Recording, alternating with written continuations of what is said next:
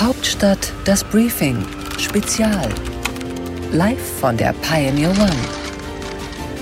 Herzlich willkommen zu diesem Hauptstadt-Podcast-Spezial mit einem besonderen Gast, nämlich dem Bundeskanzler. Nicht dem von Deutschland, sondern dem aus Österreich. Karl Nehammer, früherer Innenminister, jetzt Regierungschef der ÖVP in Österreich. Ich habe mit ihm gesprochen, natürlich, über den Krieg und die Folgen, die Nähe der russischen Politiker zu den österreichischen Politikern, aber auch über die Pandemie und ihre Folgen. Los geht's. Herzlich willkommen an Bord der Pioneer One, schon zum zweiten Mal, aber diesmal in der Eigenschaft als Bundeskanzler. Schönen guten Tag, Herr Nehammer. Danke für die Einladung. Herr Nehammer, eine schwierige, aber vielleicht die wichtigste Frage vorneweg. Nähert sich der Ukraine-Krieg einem Ende? Gibt es dafür Anzeichen? Ja, ich würde sagen, die Hoffnung stirbt zuletzt. Das ist dramatisch genug, wenn man an den Krieg denkt und die Bedeutung dieser Worte. Es ist derzeit leider ein Ende noch nicht absehbar. Die Frage wird daran hängen, was sind die Kriegsziele Wladimir Putins und wann betrachtet er sie als erreicht. Ab diesem Zeitpunkt können wir dann davon sprechen, dass es Waffenstillstandsverhandlungen geben wird und hoffentlich auch dann Frieden für die Menschen in der Ukraine. Haben Sie noch Potenzial, was Sanktionen betrifft? Ich glaube ja. Also das heißt, wir müssen jetzt, finde ich, noch intelligenter werden in den Sanktionen. Es wurde durch Beutewaffen von der ukrainischen Seite gegenüber der Russischen Föderation festgestellt, dass auch elektronische Bauteile aus dem Westen notwendig sind, damit diese funktionieren. Das ist bei den Themen Drohnen genauso wichtig wie bei Fahrzeugen. Entscheidend wäre es jetzt zum Beispiel darauf zu schauen, kann man verhindern, dass diese elektronischen Bauteile in die Russische Föderation kommen, in die Waffenindustrie. Denn sind sie nicht dort, dann fliegt die Drohne nicht, dann fährt der Panzer nicht und auch nicht der Schützenpanzer. Herr Bundeskanzler, Sie sprachen es an, wir wissen so wenig. Manchmal lese ich britische Geheimdienstinformationen, amerikanische Geheimdienstinformationen und ich frage mich immer wieder, was weiß Europa, was wissen wir, die direkten Nachbarn dieses Landes eigentlich, was da wirklich passiert und was die russischen Streitkräfte vorhaben?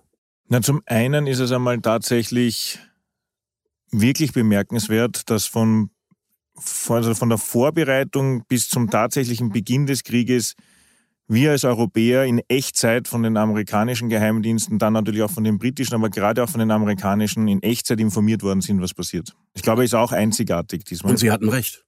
Leider. Sie hatten recht. Man muss aber auch dazu sagen, das war nicht einmal innerhalb der europäischen Staaten bestritten.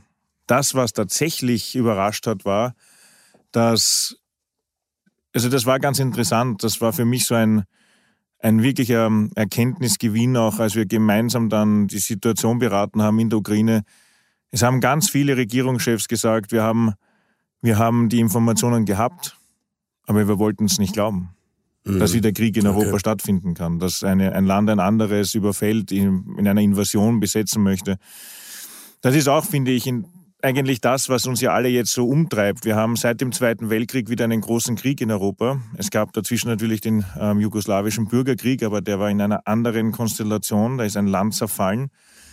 Und jetzt erleben wir wieder seit dem Zweiten Weltkrieg, dass ein Land ein anderes tatsächlich überfällt und besetzen möchte und das System dort verändern möchte. Also das ist schon ganz anders und ganz gravierend.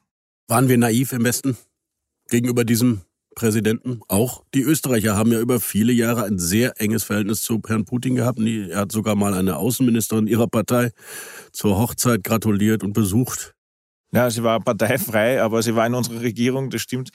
Das, was meiner Seite aus, also die Einschätzung jetzt im Nachhinein betrachtet, ja, man hat ihn unterschätzt. Ich glaube, man muss fairerweise aber in der Beurteilung der Lage auch dazu sagen, dass er sich verändert hat. Er hat eine Transformation durchgemacht. Das merkt man ja auch in seiner Ideologisierung, die er jetzt plötzlich lebt. Diese Aufsätze, die er da letztes Jahr veröffentlicht hat über ein neues Russland, einer neuen Dimension und Größe. Für uns, ich bin 1972 geboren, also im Kalten Krieg aufgewachsen, den Stacheldraht an der Grenze zwischen Österreich, Ungarn, Tschechien und der Slowakei miterlebend, wo Menschen erschossen worden sind, wenn sie versucht haben, die Grenze zu überschreiten.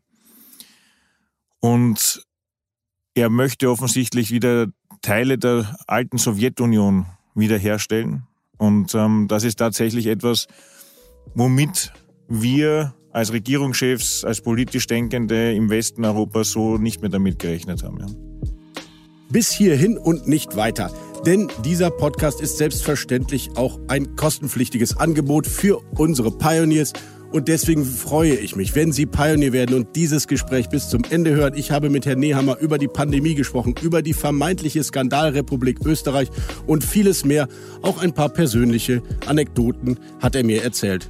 Hören Sie rein, freuen Sie sich. Ich würde mich dann auch freuen. Bis dahin. Hauptstadt das Briefing Spezial.